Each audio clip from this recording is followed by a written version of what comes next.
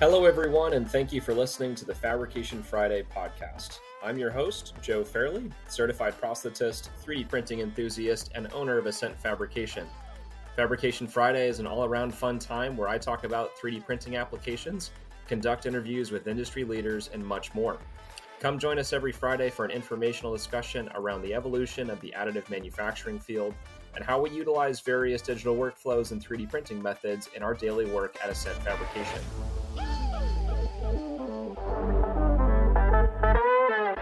Hello, everyone, and welcome back to the Fabrication Friday podcast. I'm Joe Fairley, your host. Today, we're starting out with our print of the week. Our print of the week this week is a floating shelf. This floating shelf has been a really cool project to work on. We just kind of get some neat ideas sometimes here at Ascent Fabrication, and we just run with it. Getting into all things 3D printing. We're looking to print some cool stuff that is more consumer-based and people are going to want in their everyday life. So I was looking to print some household items for myself, and this floating shelf idea came to mind. It's in two different pieces. We have the both printed in different PLAs. Could be really any PLA, different colors. Would be pretty neat to kind of get into, maybe some different materials with this design as well. Maybe even a wood fill solution there would be pretty interesting. So we have the wall anchor as the first part. That was 214 grams and printed in 5 hours and 29 minutes with a 1 millimeter nozzle. It has 3 holes for anchor points to go into a wall. With a set of 3 screws, and this could end up being a consumer level product that could be on our website at some point in kind of a marketplace feature where you could order this as a kit. You could order them in different sizes, so that could be really interesting, different colors, different sizes. The actual floating shelf itself is also printed out of PLA, like I mentioned, and is printed in 5 hours and 21 minutes, 738 grams, with a 2.5 millimeter nozzle on the Filament Innovations Kratos. So the Kratos there is really, really good at printing big and fast. We like using their 2.5 millimeter nozzle and printing in vase mode. This floating shelf is printed in vase mode. The wall anchor is not. So that is our print of the week, fun, kind of cool project to work on.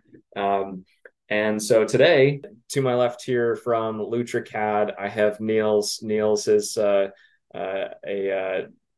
a wonderful vision for the foot orthotics software and the actual production status that this can get to in the field of foot orthotics. So very happy to have Niels on the podcast today and chat about his entry point into 3D printing and kind of where LutraCAD is heading. So Niels, thanks for coming on. Thanks, Joe, for having me. So I'm Niels, and we have been in foot orthotics for like 12 years, and we've been printing since 2016. So mainly SLS and FDM. And now we got into the field of MJF TPU printing with lattice structures. So not only working on FDM printers, but we're working with the goal to produce any insole on any kind of production method. So we now focused on making insole software, shoe loss software, and midsoles. And most of the time, people are making them by hand or are milling them. And since the last few years, we've seen the conversion to 3D printing. And so that's where we really focus on. And we try to, there's a lot of different printers on the market, and everyone has their expertise.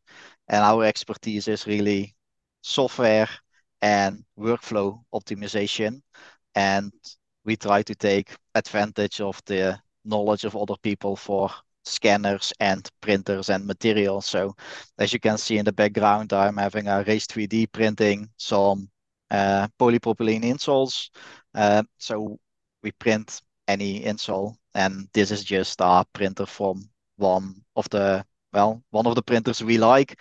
So we really try to focus on a set of printers, and if everyone has a different printer, then we can probably work with that printer as well. So from design software into printing, we try to make it one click on a button. Yeah. So what do you think actually makes a good 3D printer for foot orthotics specifically? What would be your list of attributes where, if someone is looking to try to start to get into printing foot orthotics specifically, or if they already have one, what should they be looking for in a printer? Well, in my opinion is that a lot of printers don't have the big enough build volume. So or you have to rotate the insoles, or it doesn't fit. Uh, so for TPU, we really like direct extrusion because otherwise you're gonna have a lot of issues. And for TPU, we like to build on or print on glass.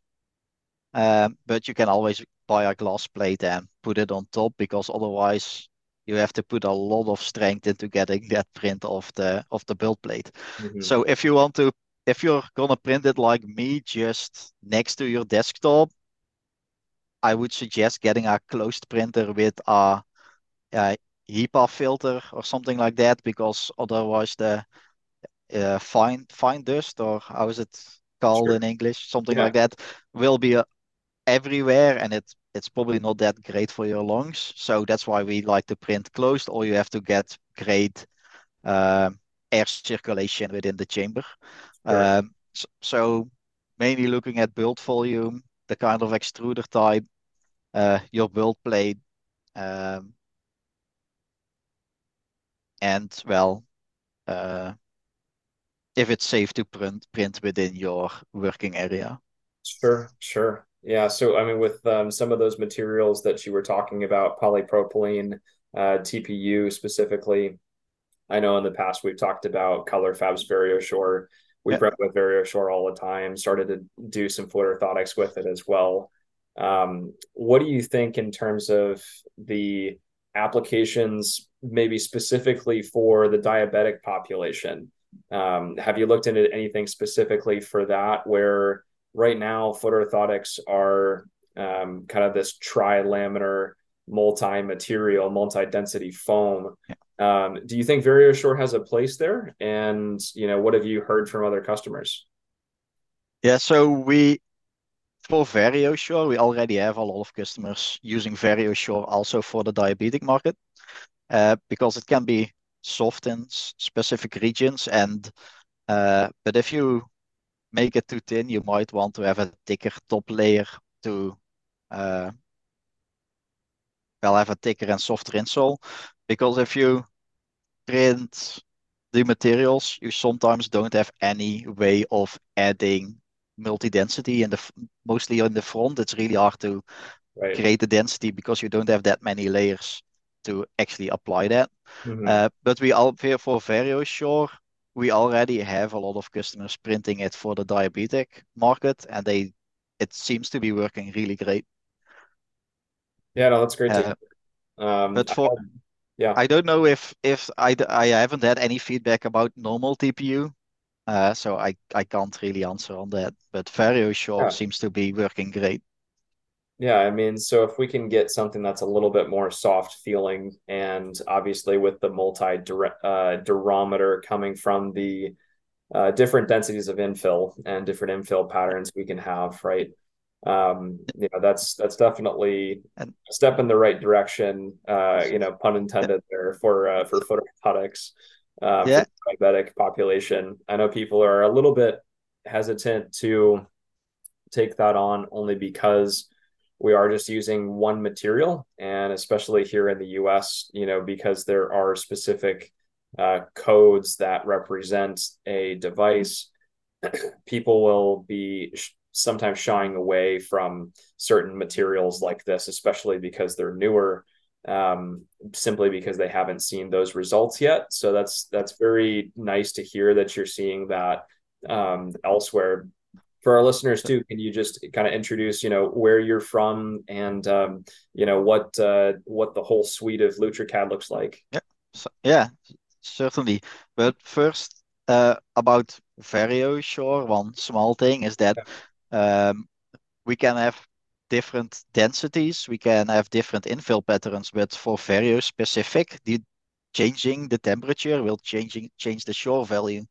So, but so far we haven't seen any slicer that can change the temperature per layer or per section, Hmm. because then you can really apply changing the temperature from, I think, uh, well, it has a really wide range of shore value only by changing the temperature.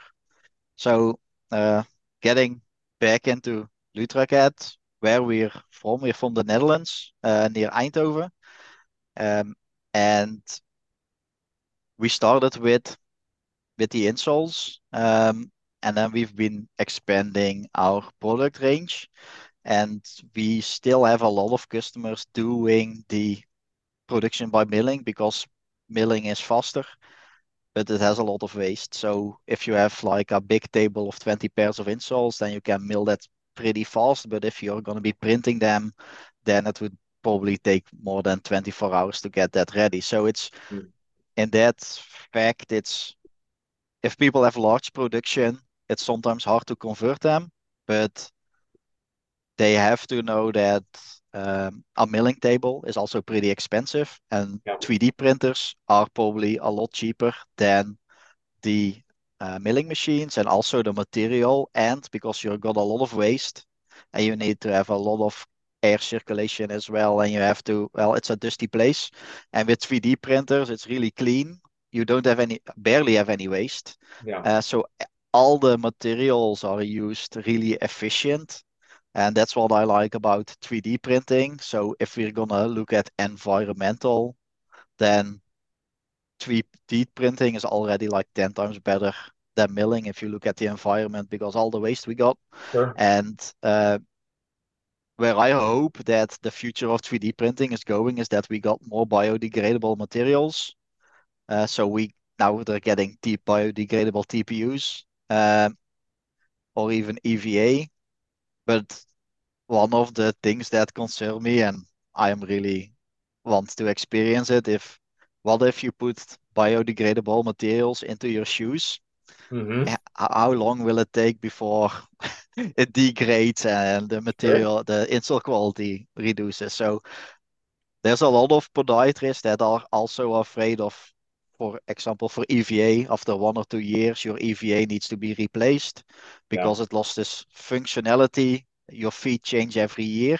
Um, and so far, the 3D printed products, they last too long. Yeah. And maybe, and maybe with the biodegradable functionality, you can get your customers back in stores like every year or every other year. So it might be, Interesting part to tack on there too. Yeah, if they're working too well, and we've yeah, seen that with some of our prosthetic devices too. That the VarioShore we also use for the flexible inner sockets in prosthetics, and yeah, we've had people wearing them now for over a year and a half. And one thing that we see with the flexible inner sockets traditionally with those materials is that it'll have this cold flow and creep of the material. The material at the ends will kind of expand out a little bit and thin out, as well as discolor and everything else. But the VarioShort doesn't do that. And the cushioning that we build into the bony anatomy, the infill patterns, yeah. that doesn't pack out either, the same way traditional foam does. So that's an interesting point to bring up. So you don't want to lose too many customers because of 3D printing, and so we've been thinking about a couple of ways to solve that issue, to add an expiration date or print an expiration date on the product, and just say, okay, well, if food's past their expiration date, a lot of people don't even eat it anymore while it's still good. So if you do that the same with insoles or other orthopedic products, you might let your customers come back, or just advise them, well, your fee change, the product needs to change. And if you wait too long, you might experience other issues which we could have resolved, well, beforehand if you came back to our clinic. So Mm-hmm. so that's one of the things people are running into. So it's pretty new, 3D printing in the market. Uh, but in the last 2 years, there's a big shift. I think like 90% of the customers who currently reach out to us, they want to start 3D printing, Hmm. and 10% is still they want to get new software for their milling machines. Yeah. Uh, so the thing we did is so we can make the G code for all the milling machines. So we really optimize that for insole milling, so we can print faster without the reduction of quality. And we are now doing the same for 3D printing. So, for example, the Vario Shore, there's a lot of research needed to print the right quality with the right speed, Hmm. and a lot of people don't have the time to do that research. So we're doing that research instead, and then we say, okay, this printer with this material will work seamlessly, and we can just say send to the printer, and the printer will start running. So, Right. for example, for the polypropylene, you get a lot of vibration if you print vertically, and within our software, we found a solution to prevent that. So we can print polypropylene insoles horizontally and vertically, and uh, this will make the change faster from changing from a traditional or more traditional production method into 3D printing. And Right. this way we try to push everyone to more modern, well, production methods. Yeah, that's something that I really like about the software. I've been testing it out now over the past week, and have printed out a couple pairs of insoles from it for my wife actually, and testing out some Yeah, biomaterials from Exteller. One of their bio EVA, and then there was a another polyolefin from recycled bottle caps that we're trying out as well. Some interesting materials there on the bio side of things, but being able to have those G codes and the slicer settings already built into the back half of your design, I think is extremely useful right now, right? The only other company that I know of currently doing that, going from straight from design and having slicing in the background, is a company that's actually right down the street from me here in okay. upstate New York, called PVA Med. That's actually nope, not that printer. This over here, this Okay. one opposite the camera. This printer, the Emergence Pro, was one of their latest printers. I think they've got one more new one out right now. Very big build volume, specific to the prosthetics market, as they were looking into mostly test sockets that they were printing in PETG. Obviously, it can be used a lot for a lot more things, and we've really pushed it to the limit. But their software, Rapid Plaster, has the design capabilities to do those clinical modifications, very similar to LutraCAD, and then, but again, only for the prosthetic side of things right now. And some of their design is a little bit pretty limited in how they spit out G codes. So, you don't have really any say in how that G code is coming out, and it's only very specific to what they've built. But it is nice to see that for different materials, different devices now, different softwares like LutraCAD here are having, that seamless solution of, people can even have templates of, certain designs for insoles. And it was fairly quick to go through that design and get to that G code stage. Yeah, so yeah, that's why what we've been focusing on, and we have like a step-by-step process. So in every step you exactly know what to do, and in the end you will be at the production stage. So you start with importing your scans, selecting a template, adding your elements, and then you do your modifications, and then you get into the 3D printing settings, like if you want to add text, if you want to for polypropylene, if you want to add holes, or if you, well, Mm-hmm. anything you want to do with 3D printing. And in the last step, you add it to production. Uh, and within your library, you're free to modify any template, any insole, or element, however you want. And if you're doing a lot of the same kind of insoles, you can even make macros. So you record your session or you build up your template and you just run it and the insole will be generated. So from for big production facilities, we optimized it even more because we can have an iPad app where you scan the food.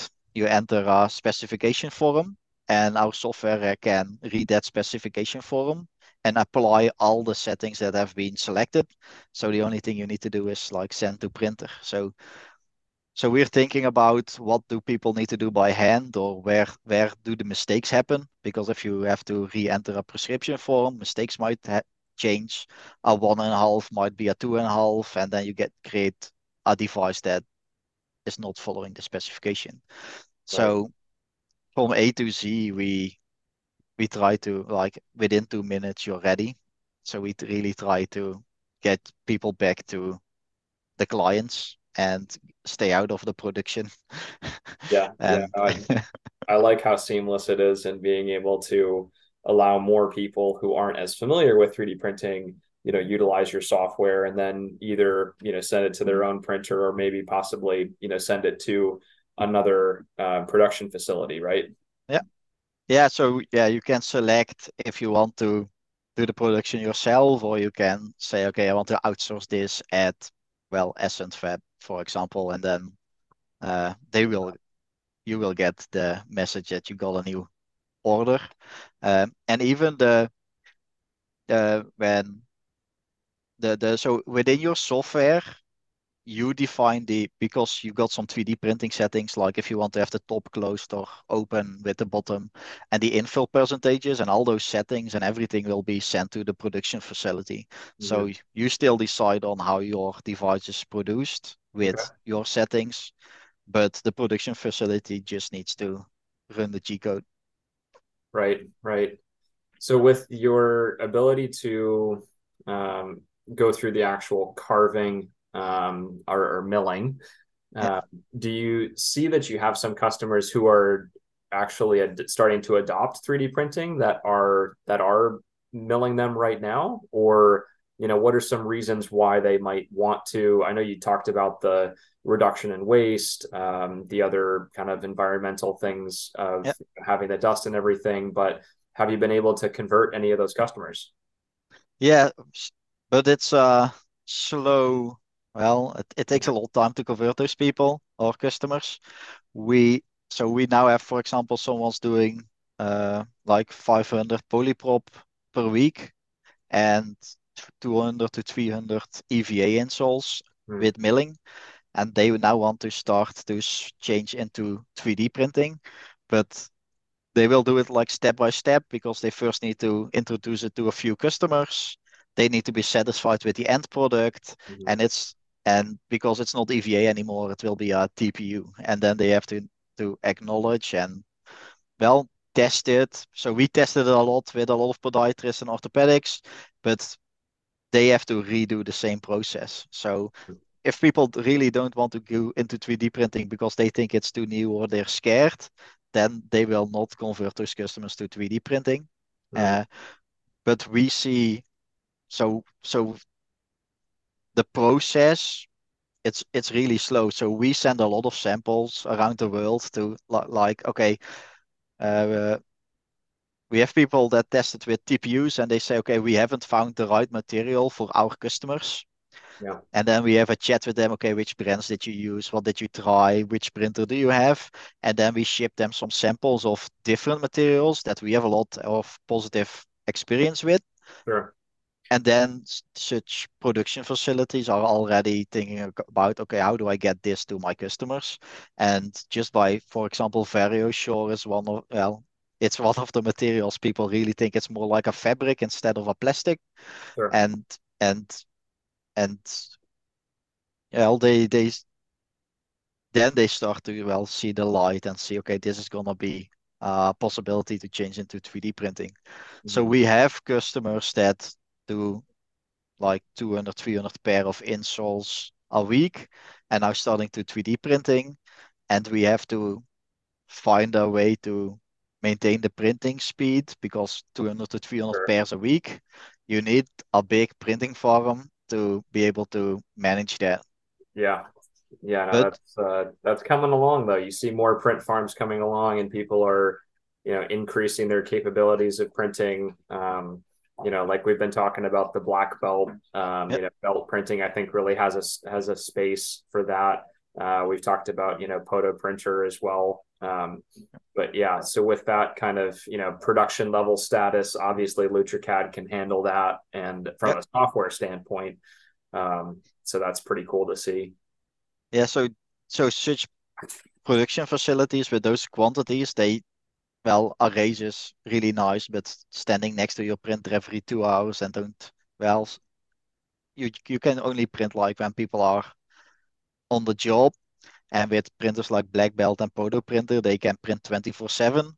So you just have to replace the spool once in a while, Mm. and it can print overnight. It can print during the weekend, and I think it can print 72 hours without any interruption or any people that needs to do anything. So Right. uh, it's just putting a big basket at the end of your printer, and when you're back in the next morning, try to, well, you need to add text because otherwise you don't know which install is for which Yeah. customer. And that's also so we can put them in a basket. So then the next small tricks that we need to apply is that if you have the insole, that we just make a small string to the next one, and then you have already pairs connected. So you don't have, if you have 50 pairs in the basket, you don't have to find the other Yeah. insole in the basket, and we can just connect it with a small line and a small modification in the G code. So there's a lot of small tricks that can That's a great hack. I love that. That's awesome. Yeah. it's a small trick to uh well to be more well it's More how to say efficient it with it. Yeah. more more efficient, but it's so we're like really software provider, but we're really optimizing the production technique itself Right. to be more efficient in your production workflow. Right. Right. Have you seen Mosaic Manufacturing, Mitch Deborah and their array? Yeah, I've seen it on I think two trade shows. Yeah. And it's really nice that they can just get a plate of it, stacks it in the printed storage, Yeah. put a new plate in, and you can continue production with uh, non-belt printing. Right. Uh, and they can even have multi-materials. So you can print multi-materials as far as I've seen Yeah, within to one. some capacity. Yeah, with Yep. their palette, um, having that ability to feed in different materials at one time. Yeah, and depending on how much storage you need, you have room left for as many printers as you can stack, and how the less build height you need, the more printers you can stack, and the more spools you can add.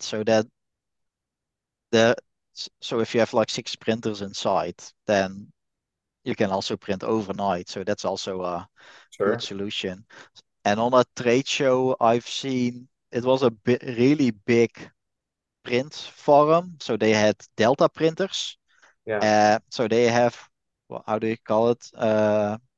A belt that's running. So you print on a plate, then that plate's running on a conveyor belt, and that Uh-huh. runs out. And then the next build plate comes up, and it's once the print is ready, it rolls it on the conveyor belt, and you can keep printing as well. And at the end of the conveyor belt, they also build a system where they had a big racket where it would just roll Yeah. into, and then you can also do production. So there's a lot of people thinking about really going into, well, continuous production. We've Yeah. even seen that they have this kind of printers, and then the side door opens, the build plate rolls out on a conveyor belt, and then the next build plate rolls on the. Yeah. Uh, so but we need that kind of machines and printers Right. to convince big production facilities that they don't need the manpower to stand at the printer every 2 hours because Right. that's no way of working. Right. Yeah, you can probably only have, one person operating maybe 4 or 6 of those machines at one time, potentially, and then but what of those people that are printing out 300 pairs a week, right? That's Yeah. that's on another level that they would need, you know, a close to almost 100 printers anyways. Yeah. trying to get to that status. That's really interesting to hear about the conveyor belt going around, because I know there are instances in the prosthetics industry and orthotics where um, there's a system that has the carver and will carve out of the block of foam, and there's a conveyor belt and it just goes into a room once it's done. And the person takes it off of the plate once it's done, and that clear plate goes back around with another new block of foam for it to carve. I Yeah. don't see why it couldn't be like that as well. You have one giant printing room where you have all these different build plates going around. I think that's a great idea. Yes. Yeah. And as we see over here, we have the Forum Next trade show where a lot of people show their printers, their materials, new pro production techniques, and we try to go there every year and be amazed about what people think of. Even machines with 16 different colors and Yeah, a lot of a lot of cool new features coming to market about 3D printing. Also, a lot of things that aren't even possible with normal manufacturing to right, like if they need to be connected like a ring, you can print that, but you can't produce that without any seams otherwise. right, right. So, Yeah, that's so that's the other big benefit of that, right? Being able to 3D print something in a way that can't otherwise be manufactured is definitely useful. I wanted to ask about you mentioned the shoe lasts and then those other positive shapes too. So what do you see the purpose for there? What materials are you printing those out of? What are those customers looking to get out of that? so for shoe last, it's a little bit hard to. It takes a lot of time to print those, and also people still need to be able to add nails into it to uh, stretch the material and actually make the shoes. Mm. So to print that, we have customers in the UK that just print with PLA, and then you need like 5 or 6 outer walls to be strong enough to that you don't break it. And you need a lot of times you need to print it in parts because otherwise you can't get the shoe lost out of the shoe anymore. Mm. So we need to make 2 or 3 parts and then you can connect those again in order to make one shoe lost. Right. So a lot of times people make test shoes in the at least in the Netherlands. So they make test shoes so people can fit the shoes that will be made or the shoe lost. So they now mill the shoe lost, then make vacuum plastic around it, and then you can test it and you can see where the pressure is. And to skip the step of production or milling, uh, we are now printing this like a test shoe. So within our software, we can make an offset and we can slice this and you can still cut it. It's not sharp or anything. So this is polypropylene. Sure. And now we got feedback from our material supplier if that PET might be more transparent, Yeah. but it might, and I think it's hard, it's more sturdy. Right. Yeah, it's pretty Uh, stiff plastic. We use it all the time for our test sockets and in prosthetics. Yeah. yeah, yeah, but this is printed with a single wall in phase mode, and I don't know if the adhesion of the layers would be enough or if that would break because that's a real benefit of polyprop, that it has really great layer adhesion. And I haven't tested with PET yet. And there's we currently are testing it, and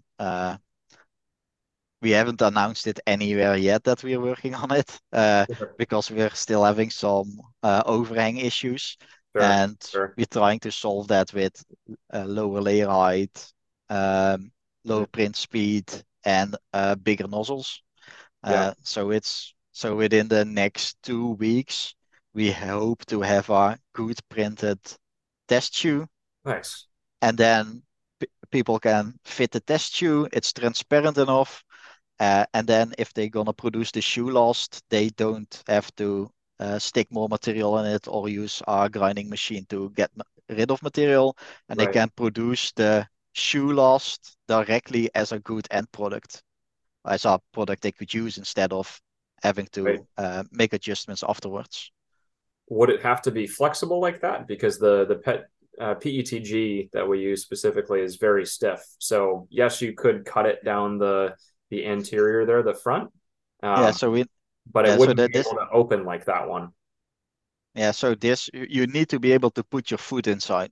Yeah, yeah. So I don't know if if PETG would really work out if it's that stiff.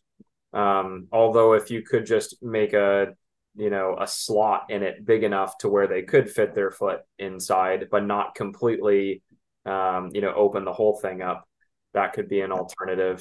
Or Yeah, I don't know if you could have just split it down the middle and you could fit the two halves together, maybe. yeah, That could be sometimes cool. people need to do a short walk on it to see how it fits. Yeah, And if you have to walk on it, then you have to, well, I don't know how you do to glue sure. it back together. So that I don't know if that's I put so this is kind of so next to the software we make, we do a lot of product development, like how can we make this work in the market? Because haven't seen anyone else print these things. Right. And we think there's a market for it if you do, because now you can print this in-house and milling shoe loss, as most of the time is outsourced. So it takes a lot of time before getting the actual lost in the clinic. And then so that would probably take around 10 to 15 work days. And if they can print this in overnight, a Yeah. pair, then the next day they can already help the customer and then order the shoe last or even print it. Interesting. Yeah, I don't really know anything about the shoe industry. So I don't know who would be doing something like that similarly here in the US, but I wonder if that's kind of different from what's going on in Europe for shoes specifically. But No, um, we have customers in the US as well that make yeah, boots. okay, And they use our software to make boots, high boots. cool. Okay, So it can be applied to anything. It's just sure. well, Just figuring there's out that workflow for it, right? Yeah, yeah, and and for this example, it will take some time before we can actually make it work correctly because well, there's some minor challenges we're currently having. And once we've solved that, then we can speed up the delivery time of shoes, custom-made shoes or boots that are being delivered to customers. But not everyone is making the test shoes. Sometimes they just make the shoe last, make the shoes, and then it's good. So that also depends on the region or the country, because in the Netherlands they well sometimes really overthink the product and they want to make it really, really, really specific. While if it was a little bit less accurate, sure. it would also be good. Right. So that's why they use these test shoes. Yeah, managing the expectations of some people where their ideas are going all over the place, but then in reality, when you're trying to print something like this, we might have to make some sacrifices in some of the design or just the techniques of printing might have to get a little bit more intricate. Yeah. You might sacrifice a few more hours of print time for, or maybe a couple extra dollars of material or something in order to give everyone exactly what they're looking for, right? Yeah, because if you now outsource and it takes like 10 or 15 days before you actually get your product, Yeah, and overnight you can print this because this took like 3 hours, I think 3.5 hours, and I think it's €5 or €6 on material. And if you outsource it and they ship it to you and you need to make big modifications and well, I would be happy if people don't need to use the grinding machine anymore. And I think a lot of people are happy to not need to use that as well. So I think it really adds value and benefits the whole production process of custom made shoes. absolutely. So, we've been talking about primarily FDM 3D printing. Yep. Where do you think, SLS and MJF fit in this equation? Because if we're talking about dollars and cents, it's going to be much more expensive to get them printed, by that form. So where do you think that fits in with all this? So there's different quality and different expectations. So we have people that use FDM because it's more affordable than SLS or MGF. And if we now work together with BHSF to create like more of a lattice structures, but this production is between 40 and 60 euros per install Yeah, because it's on printed on MGF printer and those printers are expensive. The materials are expensive, but it depends also if you're in or if it needs to be paid by insurance or if it's paid by a private. sure, Because if it's private, it doesn't matter if the install cost production costs 100 euros because then people go for their own health and the own quality. And if it's insurance, it needs to be the cheapest of the sure. way of production. So Yeah, that's a good um, point. yeah, and we for harder installs we see people using uh, SLS. So next to milling the polypropylene, we see a lot of people going into printing with SLS, with pH 11 or pH 12, as because then you get the same kind of product. And with FDM printing, uh, I think it's polypropylene hasn't been around for too long, and people are kind of waiting or think it's new, and they see a lot of companies. If you go to trade shows, they print SLS insoles, three-quarter insoles. Hmm. Uh, so they see the product and they know what they will get out of it if they buy such machines. Right. And now in the last year, I think we try to promote the FDM polypropylene more and more. So also there you're gonna see a small shift because if you're gonna outsource SLS pH 11 or pH 12, it's between 20 and 25 euros per pair of insoles. Yeah. While if you're gonna take at the look at the costs, then I think polypropylene printed insoles, like I have here in the back, I think it's 8 euros of material. So if you Right. and you don't have to do any extra work, and it saves people like 12 euros in production. Yeah. The only thing they need to do is buy the material and start printing. Right. So so with different printing techniques, if it's in consumer market like private, then or in stores, for example, more comfort insoles, people are willing to pay more money for that. And if it's for the insurance, then it needs to be really cheap. Right. Yeah, no, that definitely makes sense. I had a person come into my shop here yesterday and just so happened to have one foot orthosis on one side due to a leg length discrepancy, and he had two of the same foot orthosis, but then he got rid of a pair of shoes, I think he said, and one of those orthoses went with it, and he just forgot about it in the shoe. So he asked me if I could, print him out a foot orthosis. So, because he already had one, we went through just 3D scanning the foot orthosis itself, and we're able to produce it for under $5 in material cost with polypropylene. The amount of time it took me to just clean up the scan. I used the comb scanning app on my iPhone. It took me 5 minutes to clean it up in Autodesk Mesh Mixer, and we have it, printing out in a couple hours here. To have it ready for him, at a much lower cost than his traditional insurance. So I think that side of things is quite interesting when we talk about how people are thinking about getting these devices paid for. Because it's very different across the world for what people are comfortable with. Whether they're paying out of pocket cash for something or they're going through their insurance, and what's available to them or what those clinicians offer as a option to them, right?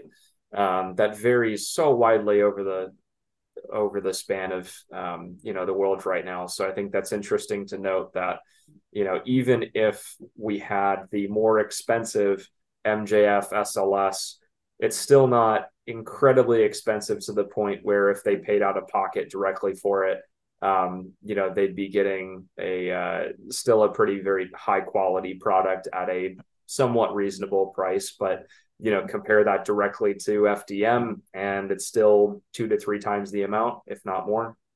Yeah, and so it's totally about consumer market or medical, and there's a big change shift in between in what people expect and what they could afford or what they're well. For example, in some countries, insurance only covers a maximum of 60 euros, for example. So Mm-hmm. the intake and the how do you say it, the uh, to see a customer, diagnose them, Yeah, do the production, deliver them, and after a few weeks they come back and you have to see if everything's okay. That all needs to be done within 60 euros. yeah, But if you look at different countries over here in the Netherlands, I think it's between 240 and 300 euros. If you look at the UK, it's 600 euros only for seeing what needs to be modified on the installs, and then you haven't got any installs yet. right. So there's a really wide range of what an install may cost. And if you look at the countries where insurance says it needs to be within 60 euros, then MJF is not the solution Right. because Right. only the production cost is already too high. Yeah. So it's being, yeah, so it's really depending on, because if you go into consumer market and it's more of a comfort install. So if I go to a store, I buy expensive shoes, then my installs, it doesn't matter if your installs are 150 or 250 euros, because if I got shoes for 600 euros Yeah. Yeah. and I want to walk really great, then the installs, if you say, well, they're custom made, we scan your foot, you do the whole experience, Yeah. then it's not a problem if they're 150 or 250 euros. Right. Right. Yeah. It's all in the relative, retrospective things and how people Yep. perceive what they're getting out of it too. Right. Yeah, exactly. That's that's interesting to hear.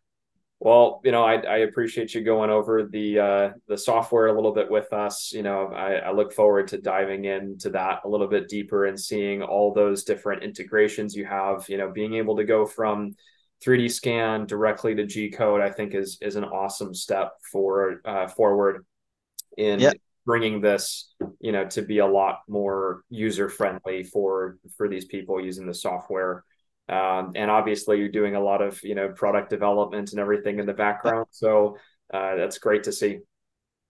Yeah, and so for the complete from scan to G code, I think that's more non-medical because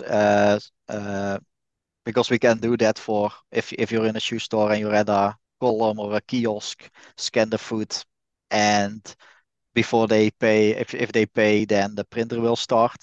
That's one of the solutions we have. But most of the time in the medical sector, you need a specialist to confirm everything is on the right spot. And because it's a medical device, someone has to deliver it and it needs to be checked. So Right, we can automate the process, but before sending it into production, someone needs to verify that it's a correct device. right, right. Yeah, no, having that level of clinical insight is still very, very, necessary in that step. So I know you and I have started out our conversation before the podcast here and Yeah, talking about some ideas around how we can integrate better with, these health professionals around the world to maybe have some of that oversight into how these devices are being delivered and connects different people, across the world with designers and health professionals and people who are printing and getting that to yeah, the consumer. So it's an interesting pathway that I think is developing here, and definitely excited to be a part of it with you guys. yeah. So yeah, it sounds really great and really about building a community and using the expertise of everyone and building one big factory for install production or printing anything that you would like. Absolutely. So, is there anything else about the software that you'd like the listeners to hear about, or how can they get in touch with you? And they'll be able to get in touch with me, obviously. But otherwise, what should they hear about? Yeah, or contact Joe and he will uh, do an introduction, or we schedule a session together, or reach out to us at, my email is niels@lutracad.com, or follow us on social media. Uh, and we really try to help people with the right product, the right solution, and the right workflow. And I think that's where our strength lies, and to simplify the process for our customers. So if we need to make manual changes to optimize someone's workflow, we can do that. We build everything in house. Hmm. And if people want to go more in consumer market and they see with a kiosk, if they have, I don't know if the big brand of they we had big brands contacting us about making installs for their employees, so we can connect the right people and the right orthopedics or podiatrists to also supply those kind of uh, projects. Yeah, I think the possibilities are endless there, and I think you Yeah, guys are in definitely a step in the right direction. So, um, yeah. If people talk to us, I'm sure we can get them enthusiastic about 3D printing and working together. absolutely. Well, yeah, thanks again, Niels, for your time, and looking forward to hopefully seeing you at Form Next, maybe next year. Yep. Um, thank you everyone for listening to today's Fabrication Friday podcast. And so now getting into our tech tip of the week. Our tech tip of the week this week is drying out your filament. So everyone knows that there is a little bit of hygroscopic nature to a lot of these 3D printing materials. Hygroscopic meaning some of these materials will absorb moisture from the air. This can kind of happen within a pretty quick amount of time, actually, within just about 24 hours. If you're over 40% humidity, then you really should be drying out your filament.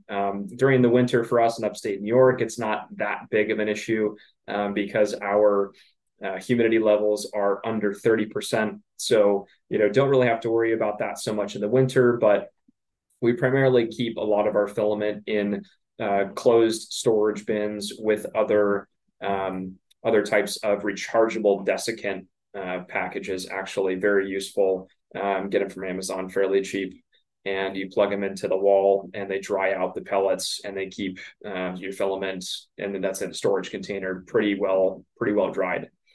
Um, the other way that you can do some filament drying is with the Print Dry Pro.